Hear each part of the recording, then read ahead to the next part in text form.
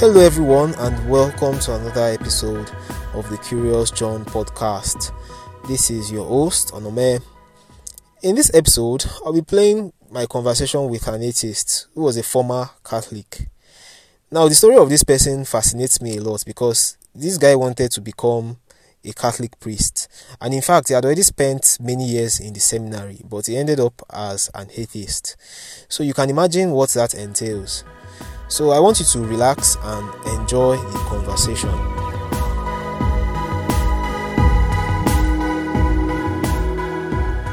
All right, Mr. Dera, welcome to the Curious John podcast. Thank you, John. Thank you for coming on the podcast. I think your full name is Chidera. Is that correct? Yeah, Chidera. Okay, Chidera. Chidera. Okay, nice. Yes. Okay, welcome. All right, so can you please just introduce yourself and so that the listeners can know a bit about you at least? Just tell us what you're comfortable sharing. Okay. My name is Dera. That's the name I prefer being called, but from birth, my parents gave me Chidera, which means God writes. Whatever is written is written. Whatever is written by God is written. So, but I prefer just Dera. Okay. Whatever is written is written. Okay. Then that God now should be me. Okay. Interesting. Okay. So I don't like adding chi there so that religious folks won't think I'm talking about their own God. So I prefer Dera so that I know that the chi, which means God there, is me. Okay. That So makes that's sense. just it. So basically you mean like whatever like you have written, like whatever you are determined to do, you are going to do it. Like we could Yeah, translate it in that way. that's just the kind of I took up the name as a principle for life. Okay. I try my best to keep to my words. Whatever I've said, I will do. If I didn't say it, I won't do it. And I try my best to be careful with my words, with anybody. That makes a You lot of get. sense. And then also, I do use the name to mess people up, sometimes. Because when you might be maybe pleading or trying to make me change my mind, I'll be like, man, I'm just following my name. You know my name now, Chidera. Here the radio go here now. What is written is written. What he said, he said. I can't change my mind. Yeah, that's interesting. So is there any other thing you want to like say about yourself before we? Okay, about myself. Currently, I'm an atheist, but before I was religious. I was Interesting. religious. So even okay, I think there's nothing much to know about me. Coming from my family background, I'm a first son with Okay. 3 siblings coming after me. So being an atheist that was born a Catholic, I was trained a Catholic, trained to become a priest. So it might be somehow funny that someone that was trained or nurtured to become a priest all of a sudden became an atheist. So I think this is just a little someone needs to know about me. Maybe as the podcast goes on, Yeah. the listeners might know more. Okay. That's fine. And yeah, so you say you are an atheist right now. So like, how do you, if you are asked to like describe what being an atheist means to you, can you just give us a very simple definition? For me, being an atheist simply means going back to the way I should be, going back to the normal, how things should be. Because if they didn't teach me religion, I won't be religious. Okay. So being an atheist is a kind of being a born again. You get, because for me the main born again is not what Christians or Protestants call born again. For me, being born again means going back to the original way. Now I'm being born again because when I was born, I don't know anything about religion. anything about God. So all these things were things I was taught. Okay. So if no one taught me all those things, I wouldn't know anything about them. Okay. So So I think I'm a born again. Born okay. again, I'm not the Christian born again, but an born again atheist. Okay. So like if I get that right, you just mean like being an atheist means you don't like you have no religious beliefs and anything like that. Yes, yes, yes, yes. I'm just back to the way I was before they taught me religion. Okay. Wow, that's interesting. Okay, so let's talk about your like how your views changed over time because you told me that you were about like you were being trained to become a priest. Then you became an atheist, and that is like that sounds very serious because for somebody to decide to become a priest, like they have to be very devoted. So can you tell us how exactly did that happen? Like you can just give us a history of your experience. Okay, let me begin from my primary school days. After my primary six, then, okay, during my primary school days, I was an altar server. Mm. I so much wanted to be close to God, close to the altar. And anytime we go to church, I always admire the priests, admire those. Most times, when the priests are celebrating the Mass, during benediction, when they are raising the Blessed Sacrament and people are bowing down, I always tell myself, I would like to serve God like these people. So, those admirations of the priest, that admiration of God, admiration of the church service and everything, drew my attention Okay. towards the altar. You get, and meanwhile, my mom and my dad are very religious. Mm. My mom is deeply religious. Oh. So you go to church every day, you get, so that alone started drawing me close to the altar. Then I joined the mass servers. That should be my primary four. My primary four, I joined the mass server. Then after my primary six, I told my parents I would like to join the seminary. I would like to be a priest. Okay. So they were like, "Am I sure? Am I serious?" I told them yes, I would like to be a priest. So they secured the forms for me, and I applied to three different junior seminaries. Okay. I passed the three of them, then selected one.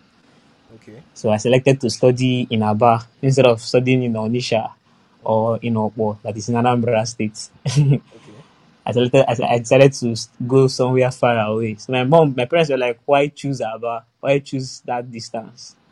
They were like, so I was able to convince them, not just me, but one other senior seminarian and Mm. another priest was able to convince them that Aba will be okay for me. You get, so I went to Aba, did my junior seminaries from JSS1 to JSS3 in Okay. Aba, then from SS1 to SS3 in Owerri, because then our seminary have the junior seminary comes in two places. Some Okay. seminaries do have their JS1 to SS3 in one campus, but ours then have two different campuses. JS1 to JS3, one campus, SS1 to SS3, another campus. So Mm. that was for junior seminary, and then the junior seminary here is just like secondary school. Yeah, I was even going to. Normal. Sorry, I was going to ask you to like maybe you could just briefly explain the seminary process in case people like me now. I grew up in a Catholic house, but I don't really know how exactly does the process work. So can you just briefly explain how it is if you want to become a priest? Okay, becoming a priest, you can either join the seminary from JSS1 as a boy when after your primary school, Okay. or you can join after your secondary school. So I joined after my primary school at JSS1. I was 11 then, Mm. so I joined at 11. No, not 11. That should be 10. 11 was my JSS2. So I Okay. joined at 10. So when I was 10 years. So after minor seminary. First stage is minor seminary or junior seminary. So the minor or junior seminary is just secondary school. Everything is just like normal secondary school courses, but the difference now is that some seminary courses or church courses will now be added. Courses like Latin, doctrines of the Catholic Church, just some many other courses that have things to do with preparing you for the priesthood. Okay. You get, so it's a boarding school, seminary training. You go for morning mass in the morning. You go for classes. After classes, you go for afternoon prayers. You go to the refectory, eat, then siesta.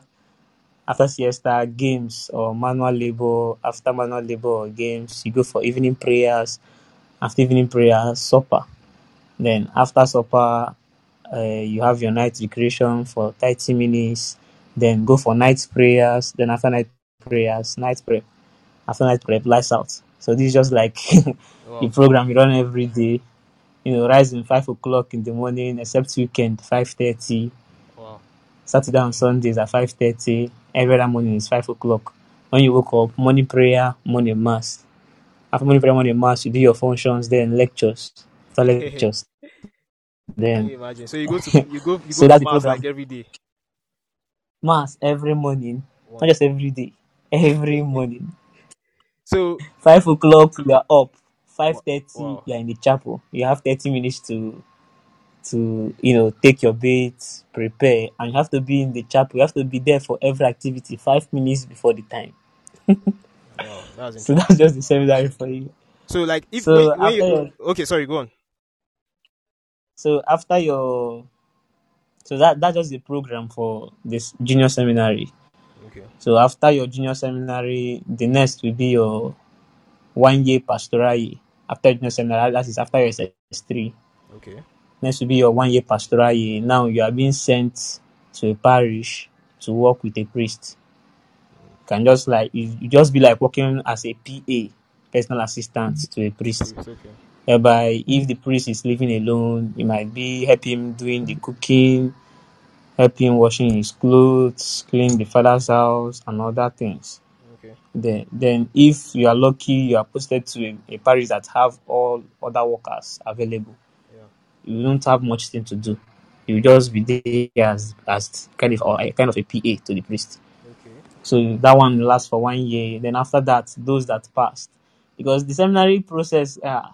Okay, for example, when we began our JSS1, we were 100 and JSS1 we were around 170. Now JSS1, then the SS1 we reduced to 114 in our SS1. Before our SS3, we reduced to 90. Wow. Because every year people are being expelled. After every third semester, third term, people will be expelled. Both those that didn't meet up academically, those that didn't meet up behavioral. In seminary, you are being monitored. Okay. The priests are monitoring you. The school prefects are monitoring you. You also have student teachers that are monitoring you. So there is a record on you for anything you do. You go out, you come back late. That sounds very On difficult. you come, and you are monitored. It is just as in discipline is tough, They man. would have expelled me since the first year. Just like in seminary now, we have 5 deadly rules in the seminary. We have number one, stealing. Once it is said that you stole anything, you are going immediately. Nothing like calling counsel for it.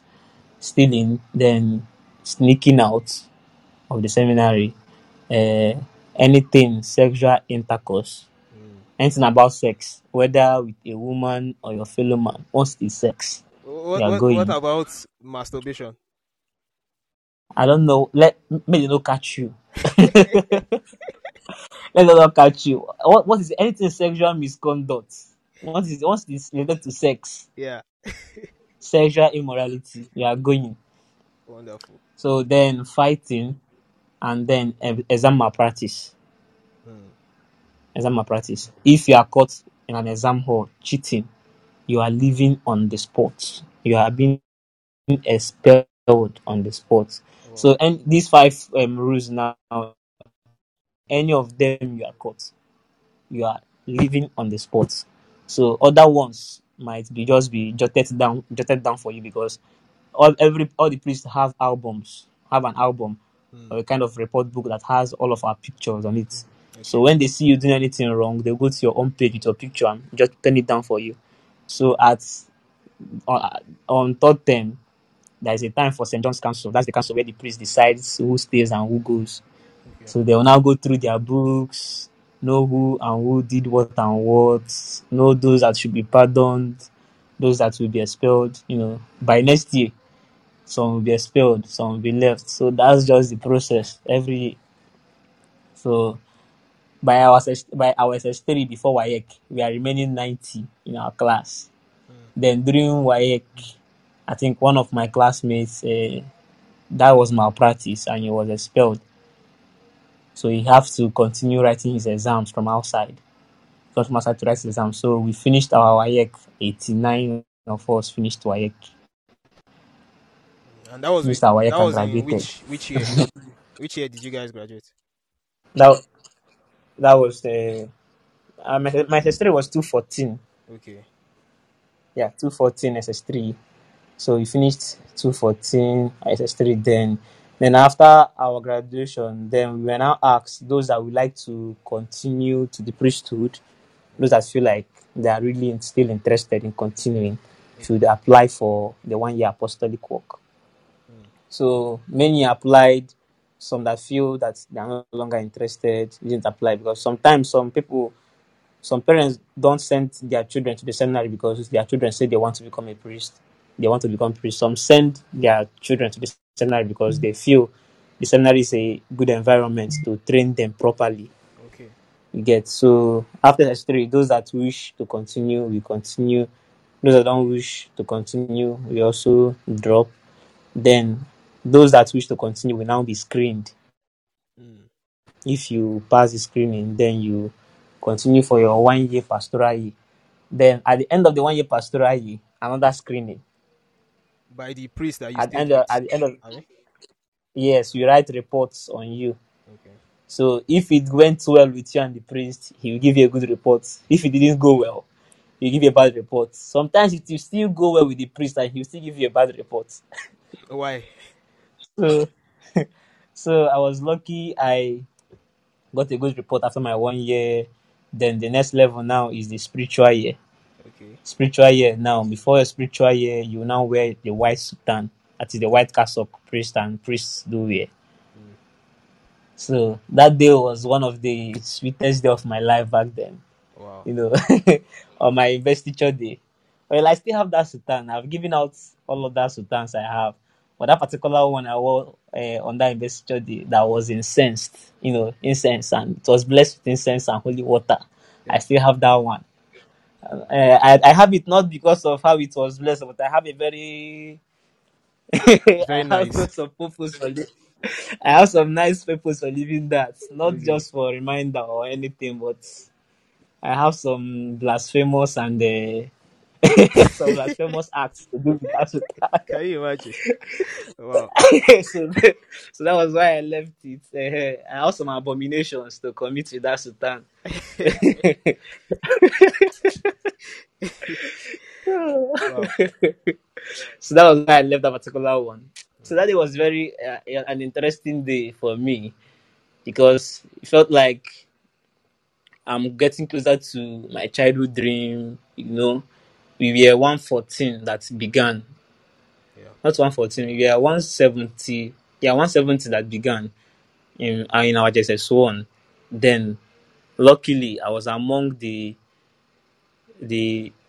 how many are we then? Among the 27 that was chosen for investiture. So, Wow.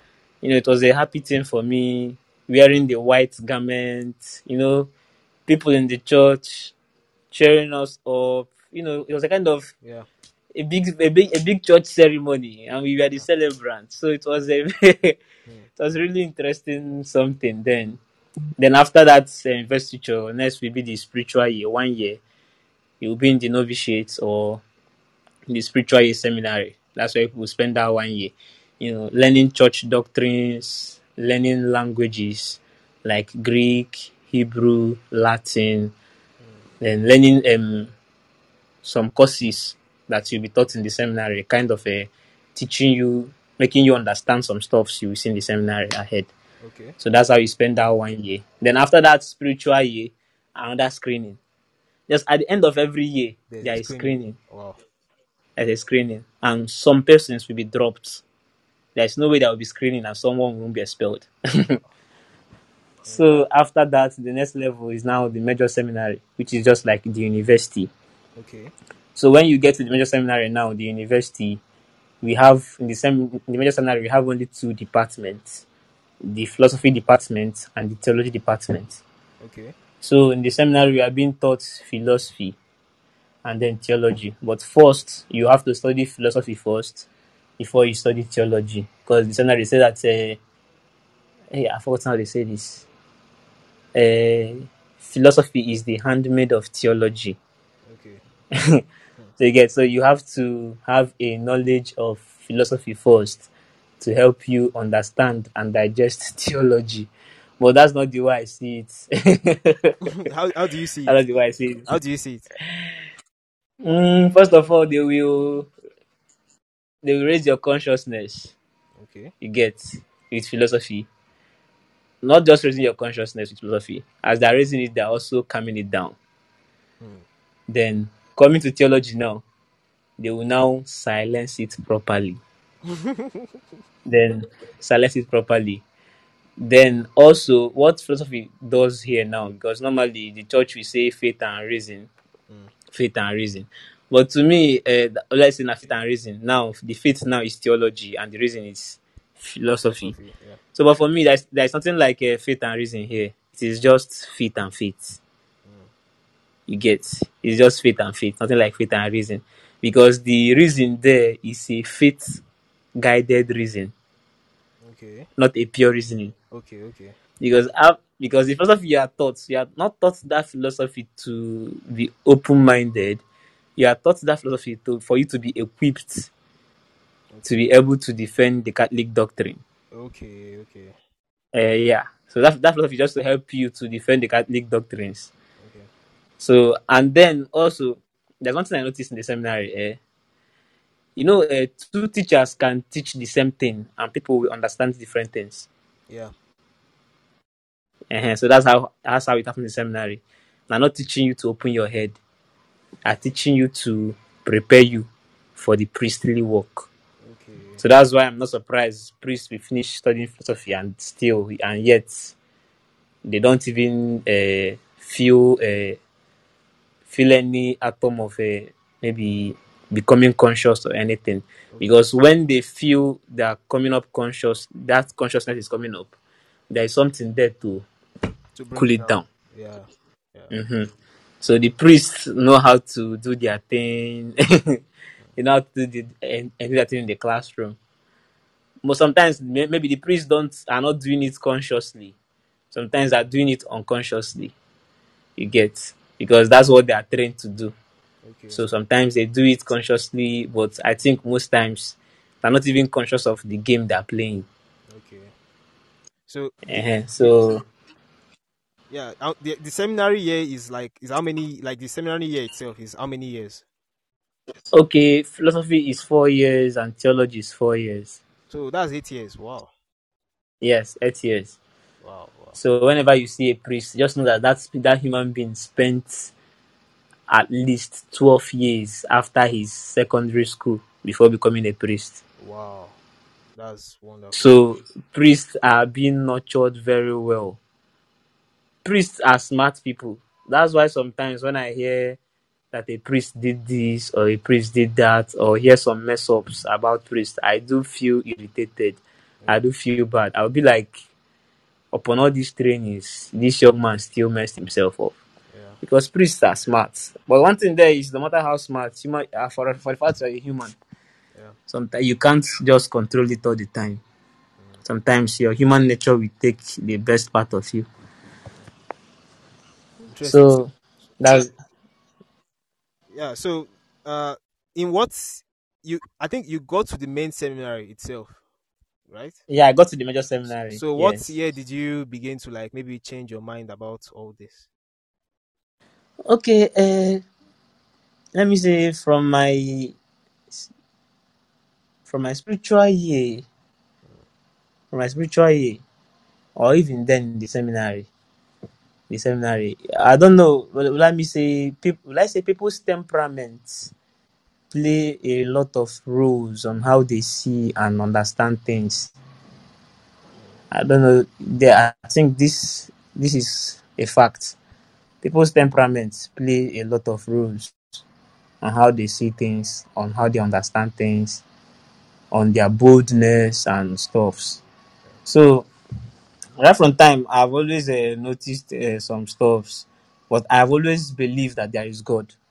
Okay. I noticed some discrepancies, some incoherencies, but I'll be like, there is always a reason to cover up. Okay. You get, so because that's what I'm trained to do. I'm trained to answer all those questions. So back then, even if you're an atheist and you come to me, we will argue it too, and I'll make sure you not win me.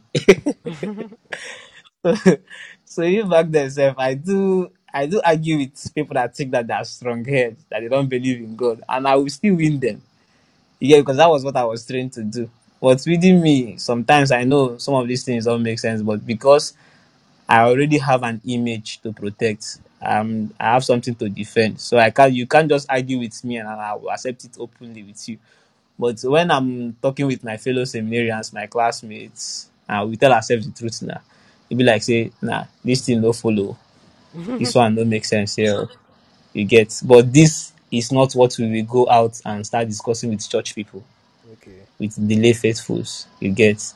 Even there was a time in class I asked one question like that in class. So one of my classmates from the back seat was like, is this what you are planning to go and be doing with your parishioners when you become a priest? That I should leave all these things aside. I should stop asking all those questions. So there is always a way to calm down that consciousness. Someone that was from your childhood dreams have been to become a priest.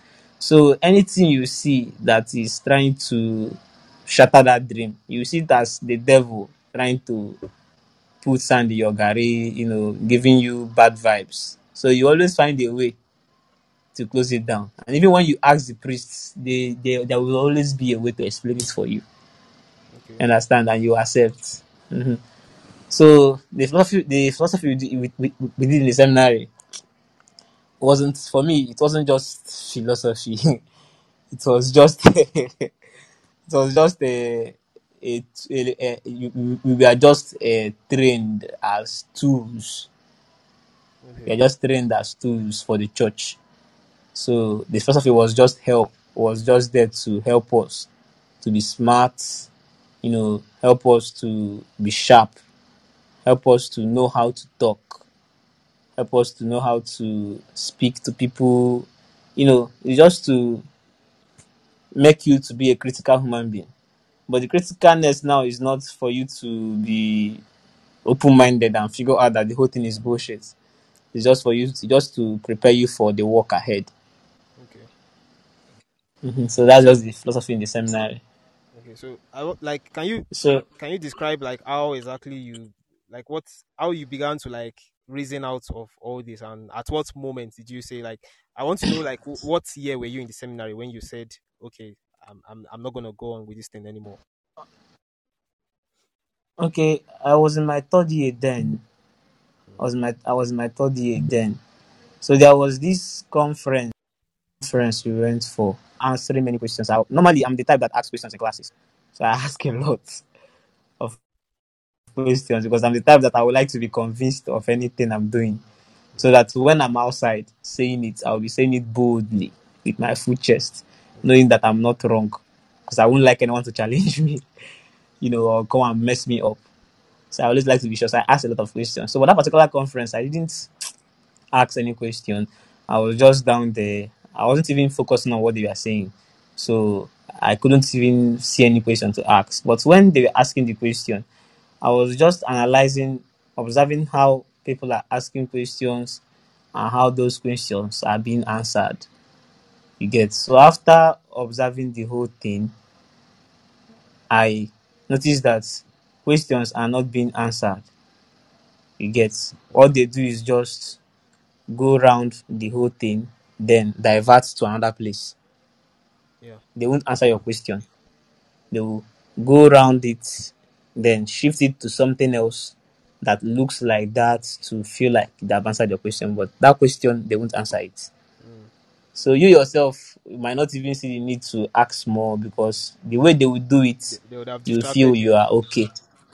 And you feel you are okay. So questions are not being answered Okay. because they don't have answers for those questions. If they should answer it properly, it will spoil one doctrine also in the church, and they won't like to commit a heresy, Okay. which is a very big crime in the church. Okay. So after observing that, I went back to the hostel. Those particular questions, I tried researching about them. Mm. Those questions that were asked, I tried researching about them, and I got better answers. Then this was just the beginning, because it began from that particular observation. That was where the whole thing started. So in class the other day, there was this question I asked the priest. I also noticed that he did the same thing.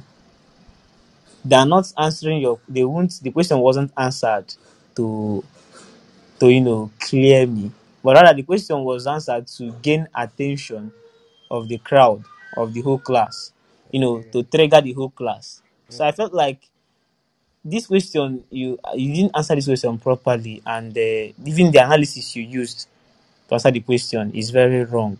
It's not right. It's not proper. Though logically it might be making sense to people, but we know that I know this is not coherent. It's not flowing. So I observed it that day. The next day, the same thing. So I observed this for some time. Then there was this day I felt like, because all along I have many questions in my head about the church's doctrine and so many other things. So when I noticed that these people are not answering my questions properly in class, because already I do ask questions, they know me. They know John Bosco, because that's my English name. That's what they know me for in school, John Bosco. So, so they know John Bosco. So at the time, I felt like these people are not answering my question. So one night like that, I started researching outside the box. I started reading books online, making researches, trying to understand things better. And what I now do is, when I read in the hostel, then I come to the class prepared and fully loaded for the priest. Even there was this day I followed up a priest, bomber to bomber. I followed him up. That at the time there was this look he gave me, and that was our rector. Wow. That was the rector of the seminary. He was teaching. That was when he was teaching us anthropology in our third year. Okay. I followed him bomber to bomber. But at the end, there was a look the man gave me, and then where the whole thing scattered for me was the time the priest we were taught truths. That was in epistemology classes. Okay. The topic truths. So after the whole, because that topic, after the priest introduced it, he shared the topic, so that it will be a presentation course that we will do presentations. So after the whole presentations, then he came to class and was like, "Who will give us a rundown, an excursus of the whole thing?" So the first person stood up, did his own. Then next, because I have questions in my head already, Yeah. so I said, let me just stand up and do the excursus, then come up with the question under it. So I began with the whole thing. So where as it was going on, so I was coming down, beginning from the ancient time, coming up to that should be Hegel, to the modern time, to Hegel's time. So according to Hegel, Hegel said that we won't come to the truth. We won't know the truth till we meet the absolute spirit. That we won't know the truth. That what we do, we just going bit and bit closer to the truth, as we won't have the aim of the whole thing till we get to the absolute spirit. And what that absolute spirit is, nobody knows what Hegel meant. Christian philosophers will say that that absolute spirit is God. Then those that are not Christian philosophers will call it something else. So nobody knew what Hegel meant by absolute spirit. So as I was doing that excursus, going, holding my feet on what Hegel said. So I now asked the priests, what if as we are going, because one thing we have observed is that whatever we called truth today, tomorrow we might discover that it was a lie. Just like before, everyone else believed that the earth was flat. Even the Bible was written on that knowledge, on that idea that the earth was flat. But now we know that the earth is not flat, it's spherical. Which if the earth was actually, if people knew that the earth was spherical, we wouldn't be having something like from the rising of the sun to its setting, Yeah, true. great is the name of the Lord. That particular phrase, we won't be using it. There will be another word Yeah. showing that the sun is not even rising or setting. Rather, there will be something like from the sun rotating from this angle to this angle or from that angle to that angle. So there must be something about the rotation of the sun in that phrase, Yeah. and not just rising and setting. You get. So I was doing the analysis for the priest, coming down, telling him that some things we have as truth before is no longer truth now. That's even the only truth that I can say to be absolute is the mathematical truth, whereby 1 plus 1 is 1, 2 plus 2 is 2. Even if anywhere you check it, from ages back then till now, mathematical truth has always been, doing the analysis that was coming up. That's what I ended with. I didn't even prepare this, but because I was already having disturbances about this whole thing in my head, and I just want to let it out. Okay. So that in class, I was like, what if at the end we now discover that there is actually no God? Like, if it has been going this way, we thought it was this, but because our mind have not evolved to a level to understand it properly, we called it A. But later, our mind moved ahead, and we understood that that was not A, it was B.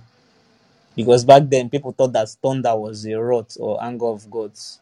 But now we know that there's something like that.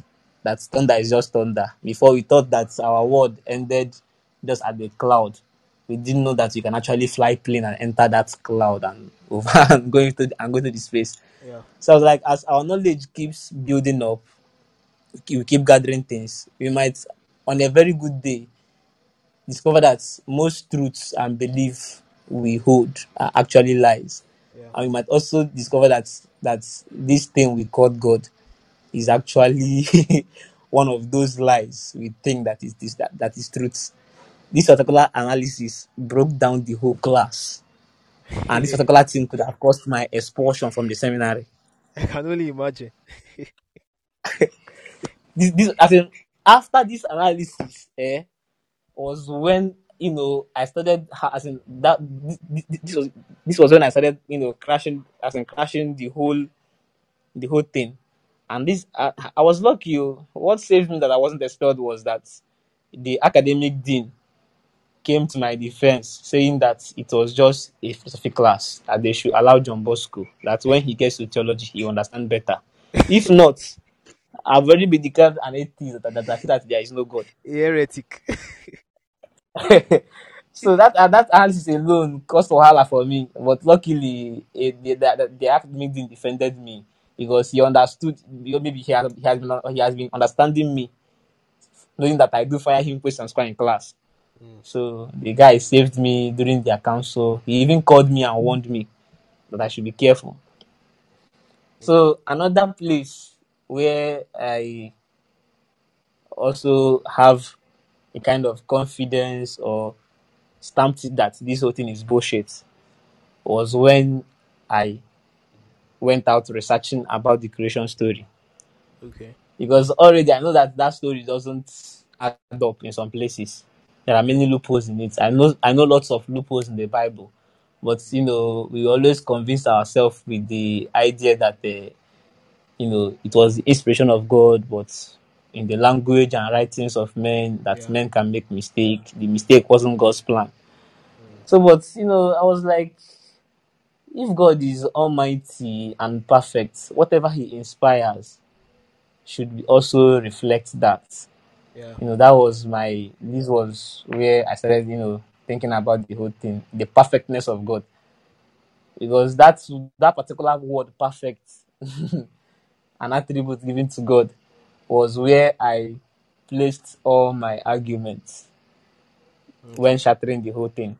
Then the Bible now, coming to the Bible now, where I placed my foot to shatter the whole Bible was when I asked this question in class. There was this priest I was arguing with in class then. That was during anthropology class, but I managed to shift the whole thing to the Bible towards the creation story. So I asked the priest, philosophically speaking, and according to what we have learnt about nature, did man actually fall, or was he just dancing to the tunes of his nature? Because if man was actually created perfect, man would not make mistakes. Exactly. Then, if man was created imperfect, then that means he was created to make mistakes. Yeah. So, after that question, the priest looked at me for some time. Even the whole class, even someone from the back was like, "When I leave John Bosco don't believe all those things." so, so that priest looked at me for some time before he went on. Even if he didn't answer that question, But he told me that. that's a brilliant question. Mhm. So from that question, then I then asked him next, because that question he didn't have much answer for it, because that day what we were learning was nature, just the Okay. topic nature.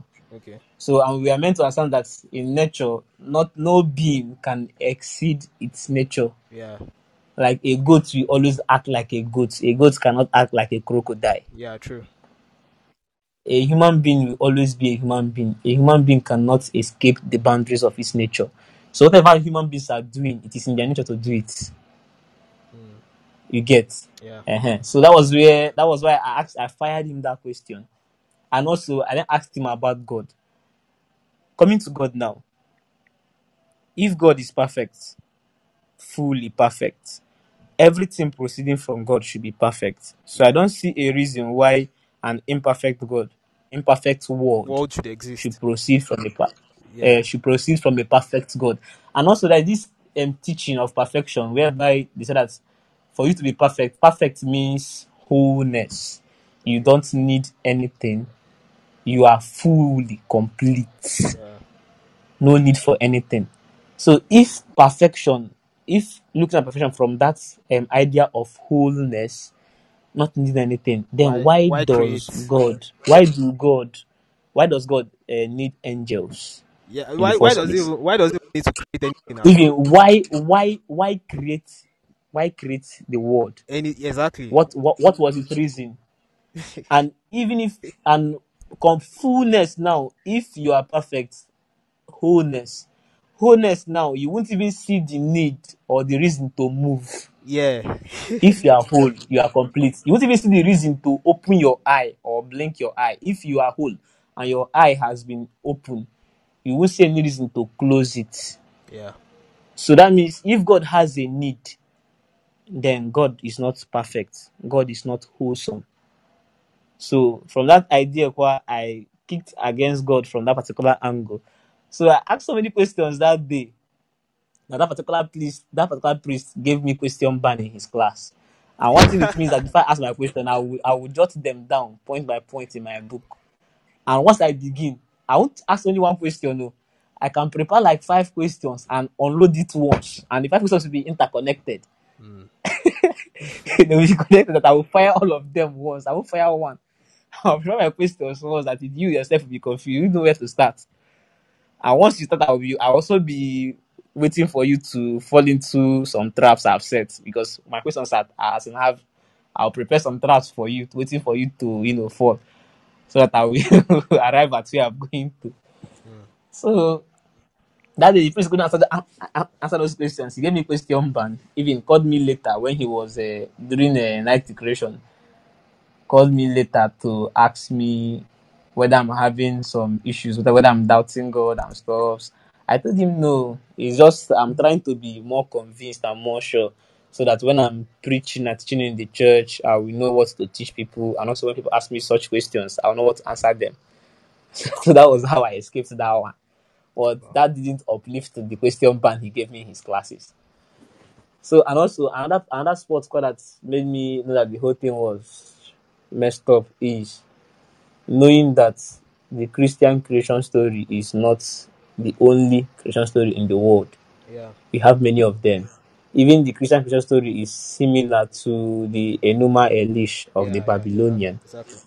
So, since Christian claim that the Bible is a historical book, which means it can also be true that it might also be true that the Israelites were once trapped in Babylon.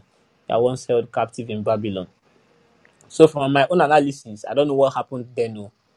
But from the way I see it, if Israelites were trapped in Babylon, they might have copied that story.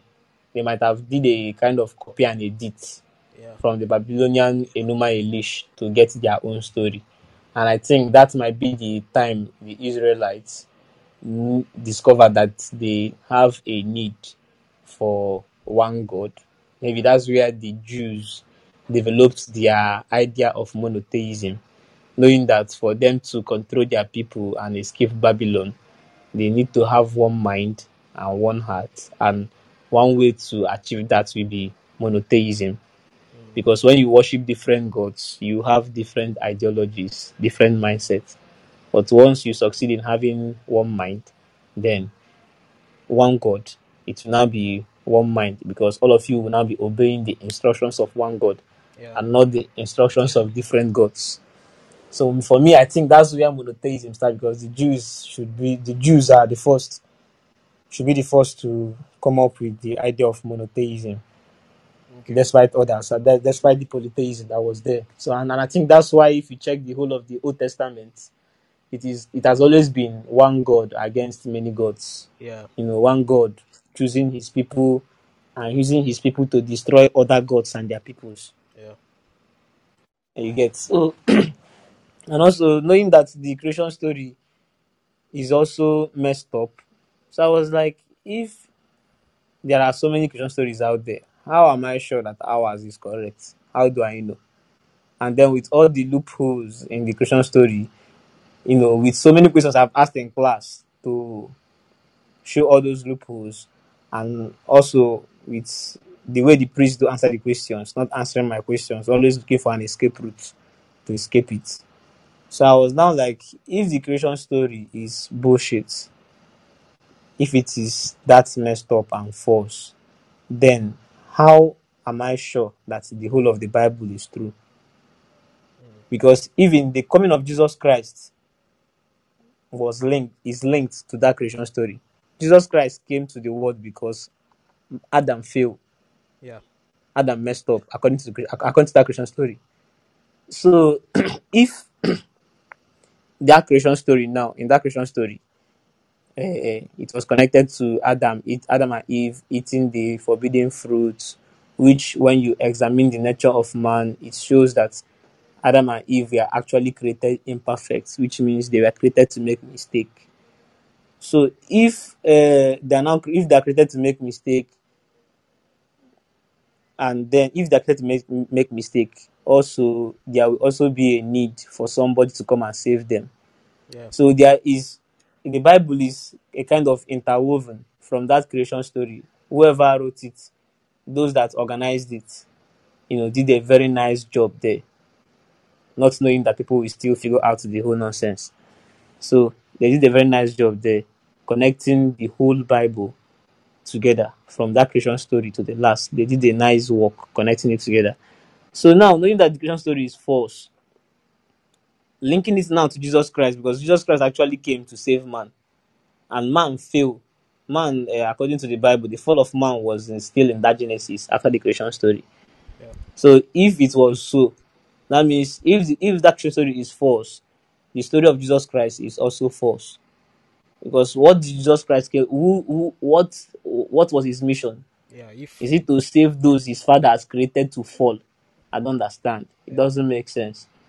So trying to reconcile this whole thing, you know, that was where I was like, man, Mm. this thing na bullshit too. So I've been learning lies all my life. So So I tried to discuss it with some priests, and they kept on avoiding some things.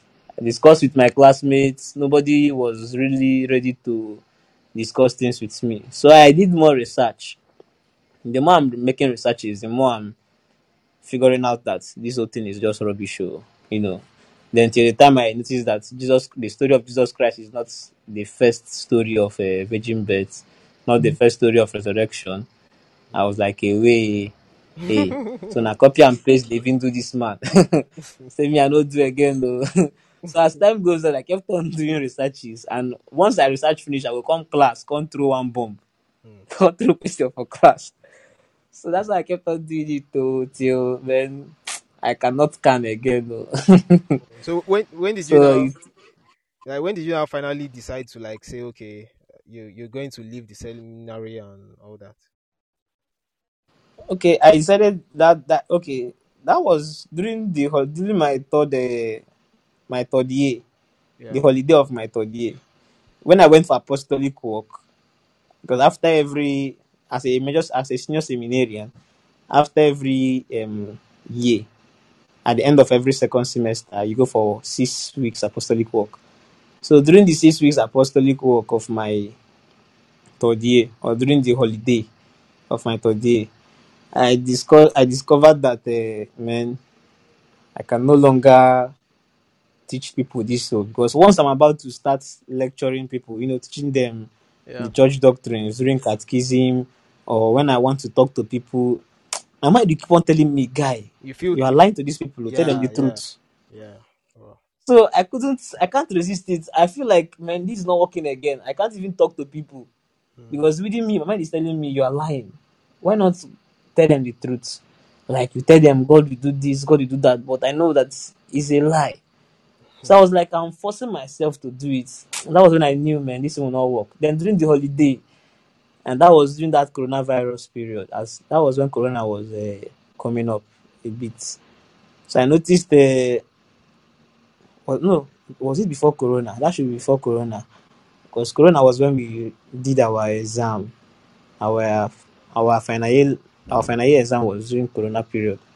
So before my final year, I was like, this thing will not work again. No, I don't think I can continue with this. So, but I went back to the seminary with a clean mind, a clean heart, hoping that because actually I really want to be a priest too. Yeah. Seriously, I so much wanted to be a priest. So after having that issues, I even talked to one of my priest friends. Told him what I was passing through, and he kind of calmed me down. Told me I should leave all those things. That when I get to theology, I will understand better. Okay. So I calmed myself down. Then going back to final year now, fourth year. Anytime I go to class, the more once the lecturers are teaching things in class, I now understand things better than the way I understand it before. And whatever they are teaching, it is always it will have something about a church doctrine that it will scatter. Okay. You get, so they are maybe they're teaching something in class now, and I'm understanding that thing not just the way they're teaching it or where they are teaching should be directing to. Yeah.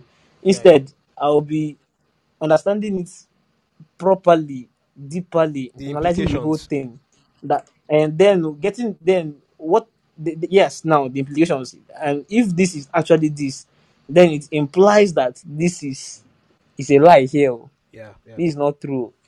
So the more I go to classes, I go to lectures, listening to teachers teach what they teach, the more it is shattering the whole church doctrine, even the Bible, everything. It kept on destroying the whole thing till I can't again. So that should be before Easter, during Easter break. During Easter break already was a coronavirus. During that coronavirus period was when I concluded in my mind, man, I will not continue again. It is over.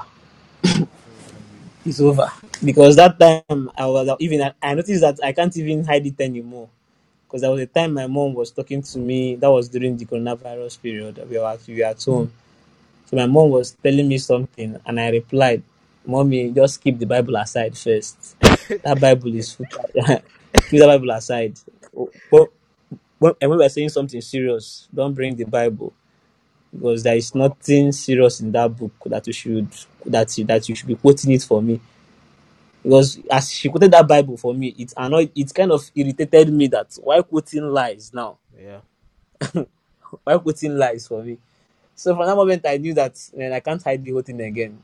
Once you carry anything you say about church around me, there will always be something faulty to spot about it.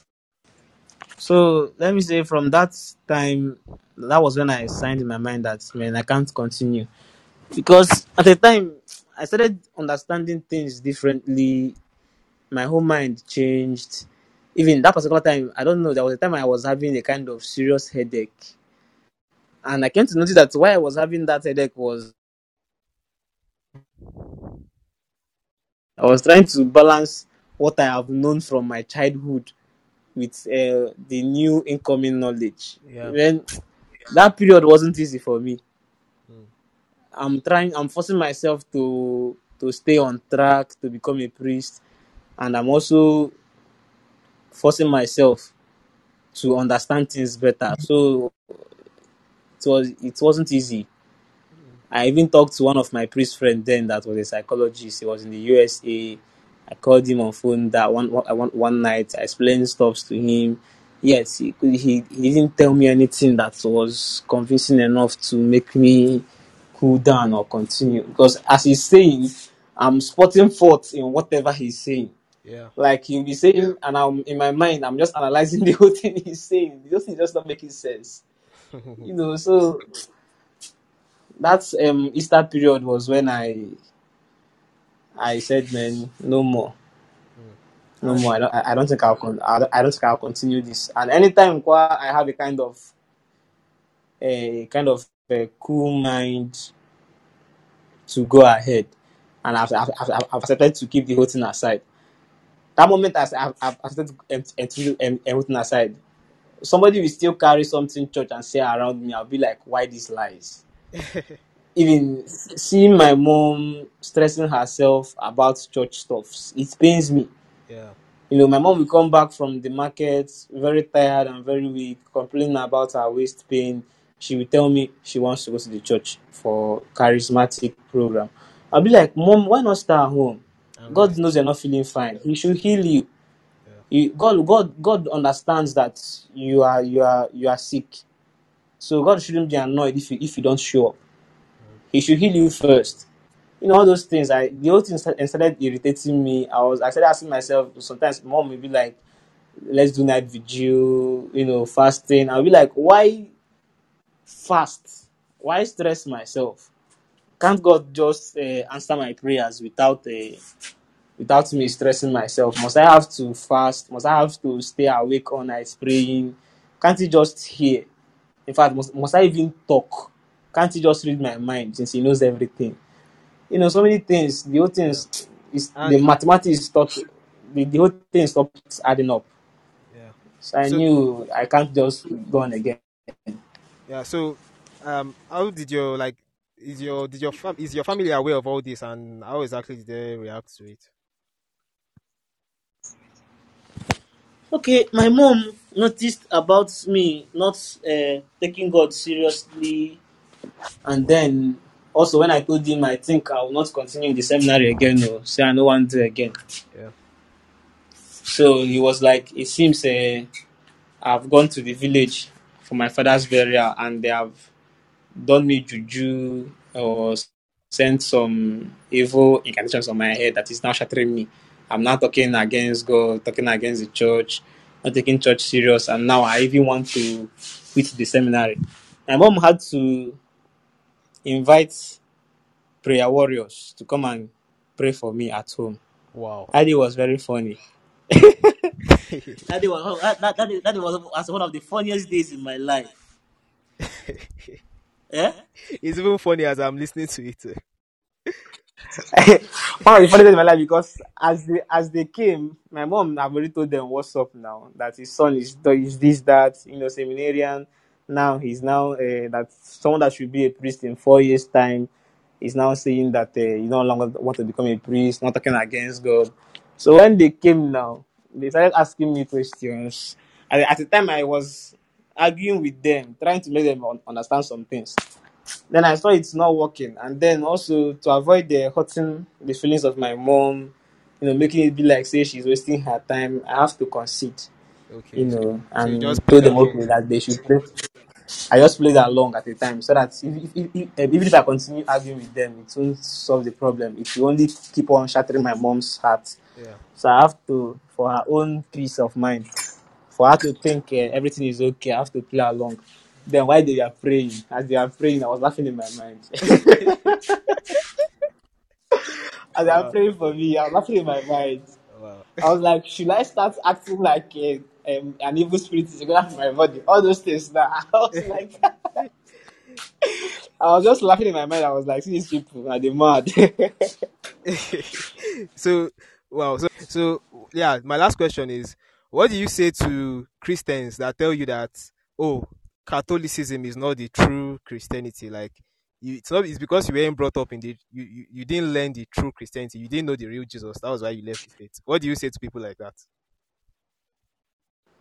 What I would say to people like that? Okay, well, normally I don't even like arguing with people that are not Catholics. Okay. Once I see you're a Catholic, I have more balls. I not just more balls. I feel like I need to talk to you, because Catholic people are the people that started this whole nonsense and is causing the whole problem. So I feel like Catholics are the main problem, because if Roman Catholic people initially stayed in their territory and didn't spread their virus across the globe, I won't be having these religious issues I'm having today. We won't be Africa won't be the way it is today.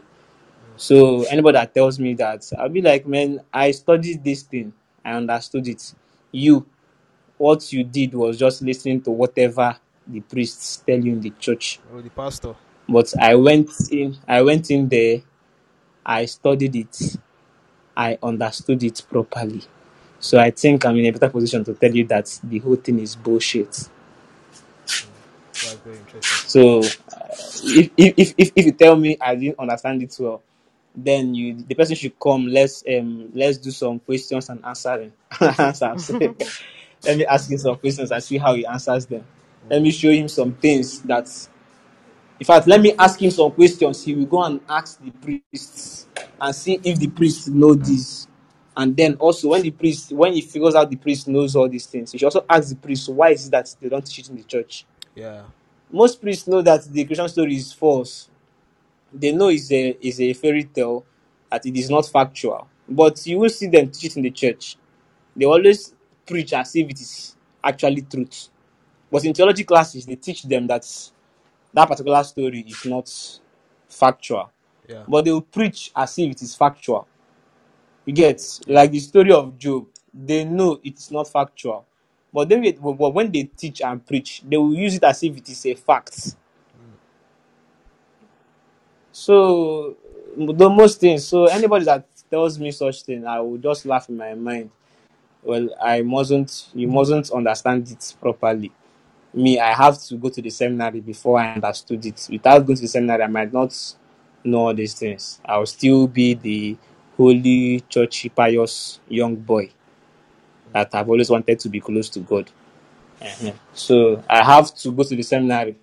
I have to almost become a priest before I understood all these things. So if you don't understand it, if you don't understand, I understand you. Okay. So, yeah.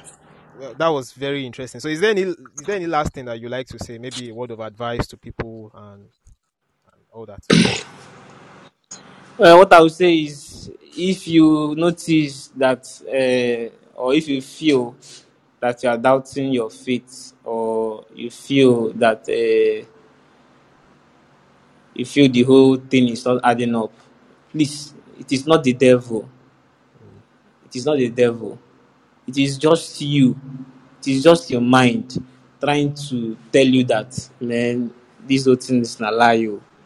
It's not the devil. It's not the devil. It's just your mind. It is just you trying to free you. It is just your mind. So just your instincts are there for a reason. Yes, you. Some people think instincts is just for animals. Yes, instincts is not only for animals. Human beings have instincts, and sometimes your instincts are not only for bad things.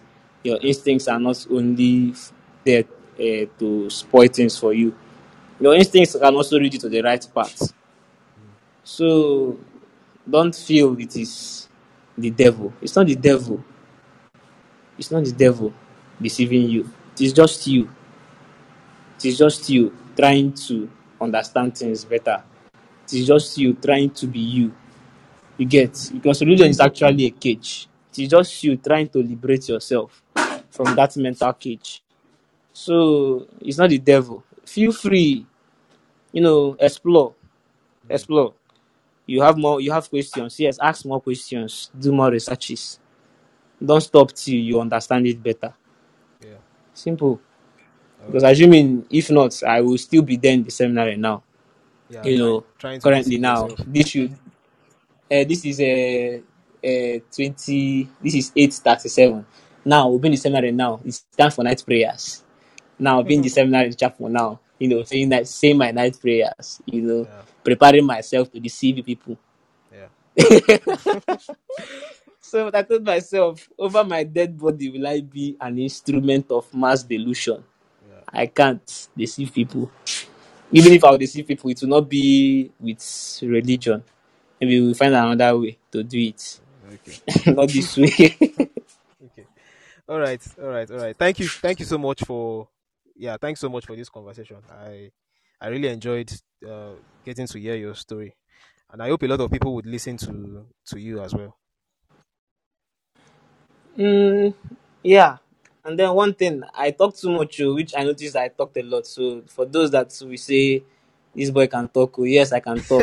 I'm a talk artist, no problem. It's my temperament. Sometimes I can't control it. So in case you feel this guy was talking too much, I know I talk too much, but I just have to talk. You get, it's just me.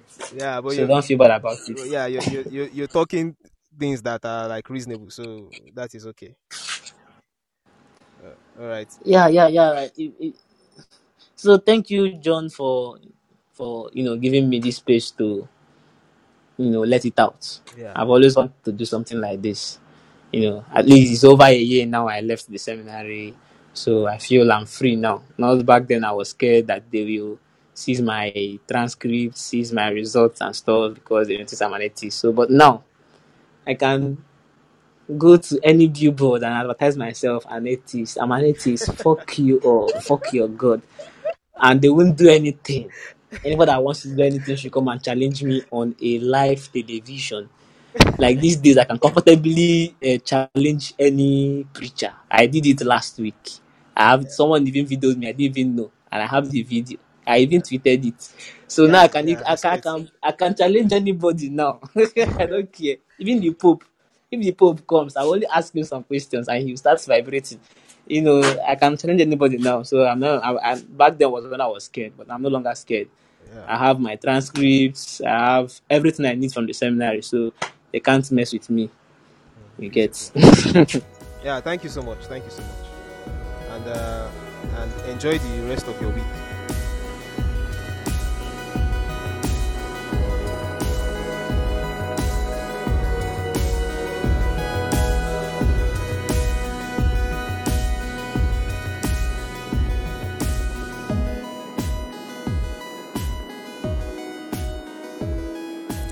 So that was my conversation with Dera.